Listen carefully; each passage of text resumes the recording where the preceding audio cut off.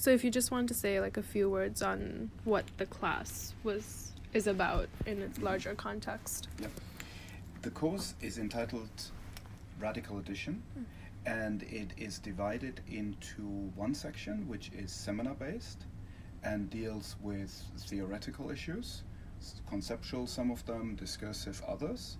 The other section is practical and is based around studio practice, creative, and a variety of media, as you will see in the following, from music production to poetry to performance art to visual studies and so on and so forth.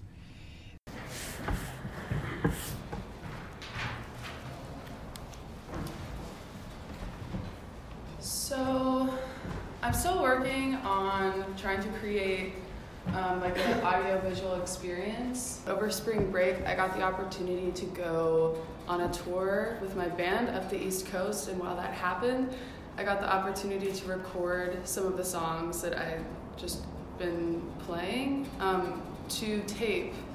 I'm trying to create software that the user is what is being added to it, and the user can choose the audio and the visuals. But for the trial run, what I'm going to be using are my visuals and my audio. Just thinking and like creating new layers of the ways that a user interacts with things like visuals and sound. And so on the interface that I'm going to provide, there's going to be 5 knobs, and one knob is not going to be doing anything. It's going to be placebo. One knob is going to be something like volume, which is going to be really recognizable for the listener. But then the other knobs are going to be slightly less easy to decipher exactly what they're doing to the sound and the visual. And in that way, also creating personalized album experiences where actually the listening experience is completely determined by the listener, or not completely, but largely determined by someone else. And as someone who is creating like the trial version of this with my stuff, I'm using this project as a practice of sort of letting go of perfection, because it's a live recorded project, and also the animation is like kind of shit. I want it to be very transparent in that it is like DIY. Like I don't want it to feel like nobody could make this like incredible project. I want it to feel super accessible, and I also want users to bring both their own animations or their own visuals to manipulate and their own sound, ideally, but also just interacting with the program is like good too. So this is like basically what it sounds like. I have a lot of insecurities around this project and like showing this project, because I have a lot of pride around producing music, and I didn't produce this. It's just a live recording. But I think that really fits with some of the themes in this class. It's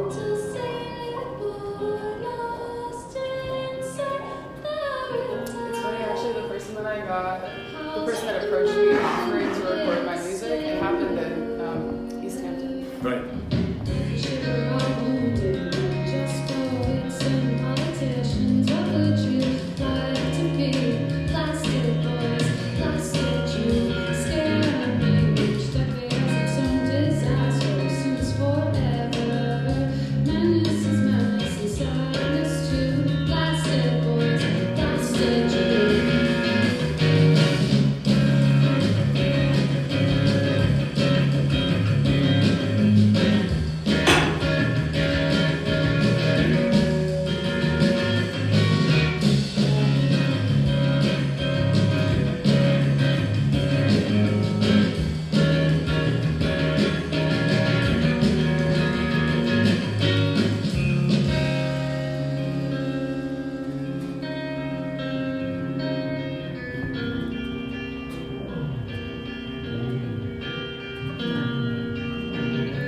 Sound effects are live too. My bass player is like really into pedals or something.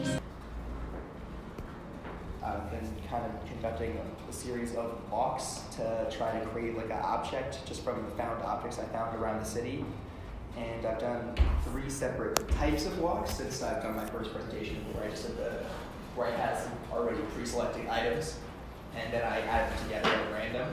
So now I did a walk, and then I would find items in like a certain location, you know, kind of the way I did on the piece of paper, and then I pick them up, add them to my thing, and when I got back to my house, I made it into an object.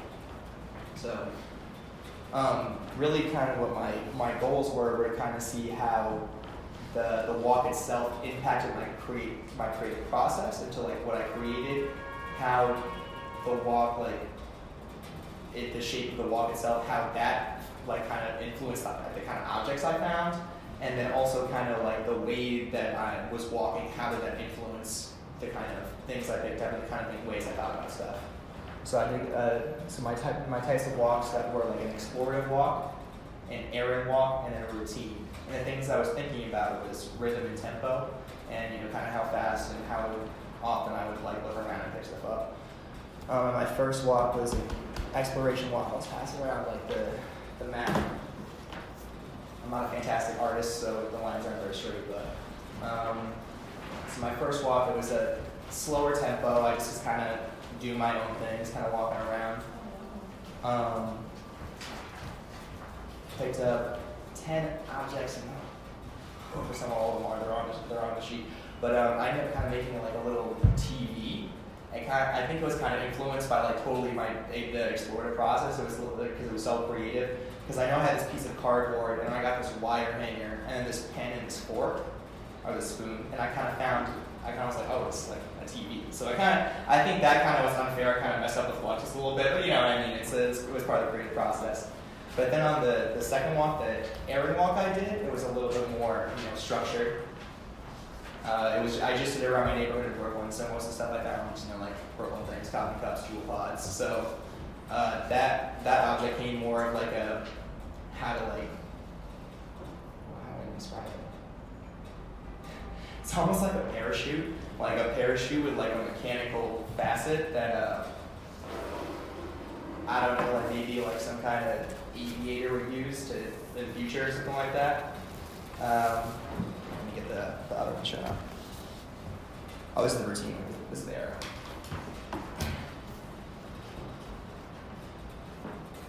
And then my final routine walk was just a walk I usually do just kind of in the middle of the week when if I have a free day off on Wednesday I don't have class, so I just usually walk over here just for fun. So I walk across the parade just kind of straight to fit that. And that one was more like definitely rigid. I feel like I was definitely more rigid on the kind of things I found, the kind of like places I went. It wasn't so much explorative, it was more about going to the places I've been and where I've gone before. So that object was more of like it's almost like a little figurine, like a little old man with a walking stick. Seems kind of ironic, right? Like you kind of end up with like a totally representative thing of what I've actually been doing this whole time. And yeah, those are my 3 objects and my 3 walks. If everyone can see it.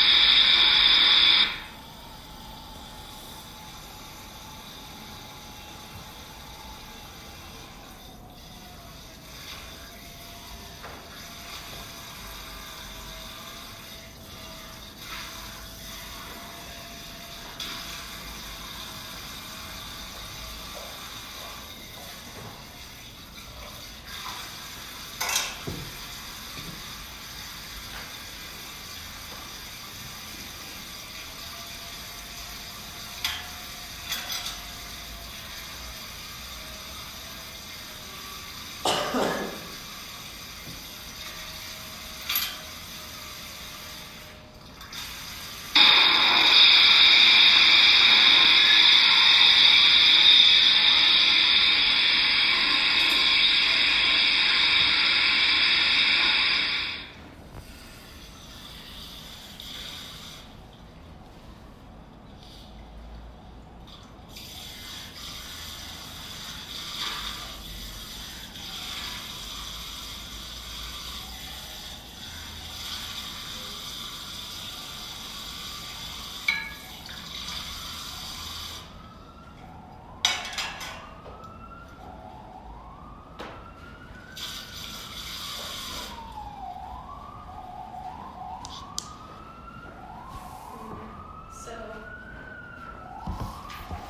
it's supposed to be.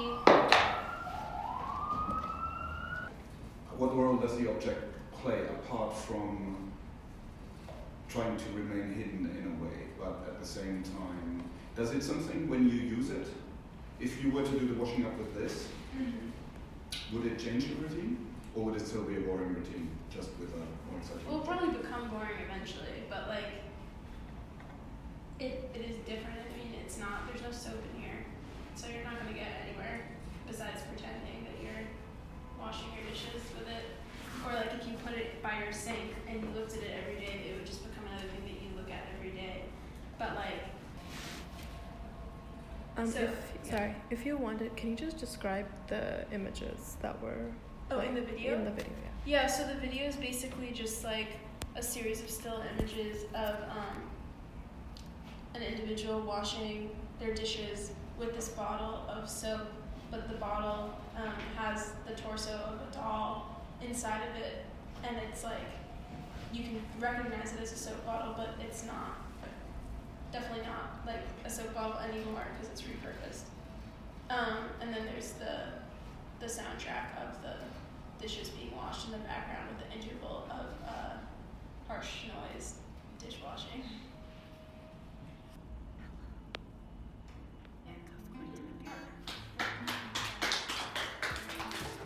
Being in New York is a stifling gig. I was writing a piece for this project to play while I spoke. I was stifled by 3 knocks from the ceiling. I could have played what I'd done up until this point, but I don't like to do that. So I'm going to play these songs from Donkey Kong. There's a cool resonance from within this lopsided metal box. Donkey Kong music is nostalgic for me, and so is making this burly chunk of shit.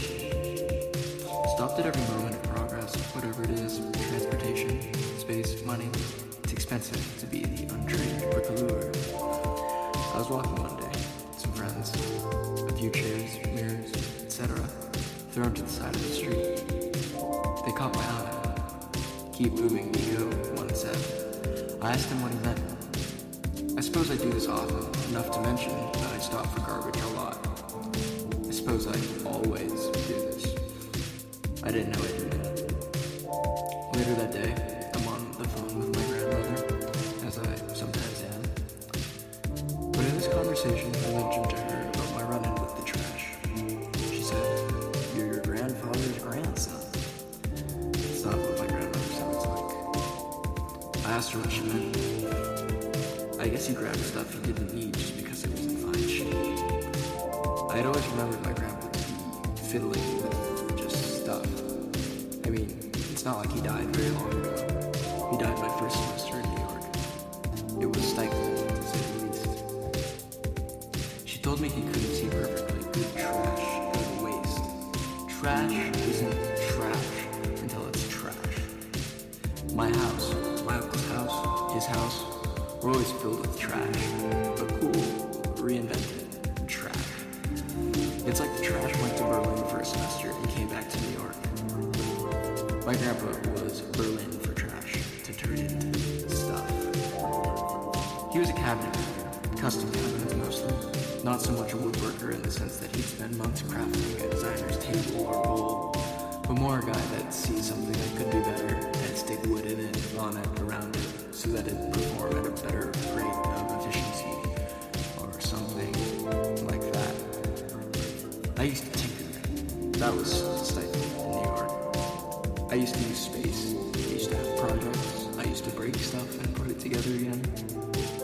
I used to have more patience, but I don't do that anymore, or at least with the same ability. I try to do it, and I don't think it's gone, but it's all been stifled. Transportation, space, money, the bigger the better for me. Everything is small here.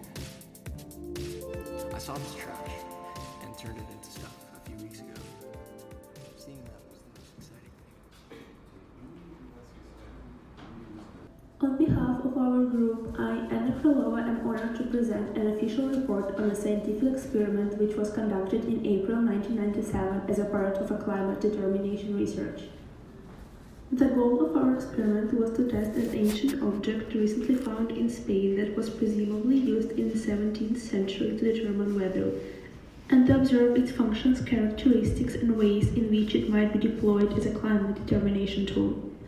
An object itself, which experimental name is Zeus 2.0, appeared to be a white round mass resembling a cloud externally and a balloon structurally.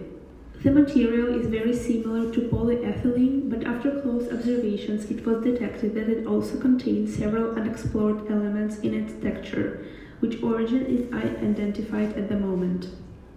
Our experiment contained several phases. Each one was constructed around different weather conditions, which include rain, snow, sun, cloud, fog, wind, and storm. An object was tested in both natural and laboratory environment that allowed us to observe its reactions on the whole. General observations and conclusions. An object showed different reactions to condition changes, which we set up in the laboratory, as well as it was visible that it transformed in shape, color, and size according to the natural environment it was placed in. Transformations in color appeared with sunny, cloudy, and foggy weather when an object reacted to these conditions by slowly changing its tone within 2 to 5 minutes. For more detailed evidence on these phases, we want to present a recording of our observations during the process of an experiment during sunny weather, as it better illustrates found characteristics. Experiment 1, Phase 1. Date: April 7, 1997. Time: 9:21 a.m. Object name: Zeus 1.0. Goal: to observe and identify the reactions of an object to sun in order to measure the possibility of its usage to determine weather. Assistant 1, please place the object in the observational case. Assistant 2, please turn on fictionally invented sun. Experiment has officially started. Okay, it's been 1 minute and Zeus 1.0 remains in the same condition. Oh no, I see it begins to change its color. From being purely white initially, it starts to adopt a yellowish tone. It's been 2 minutes and the new color becomes more and more visible. Assistant 1, please write down our observations. I guess we found out a way Zeus 2.0 can react to the sunny weather. We are ready to continue our report now. During experiments with rain and snow, we observed an appearance of tiny water drops and snowflakes which were almost invisible for the human eye on the surface of an object. Although already listed phases of an experiment went well and helped us to observe different reactions of an object to the weather conditions, we faced some difficulty with experimenting with wind and storm.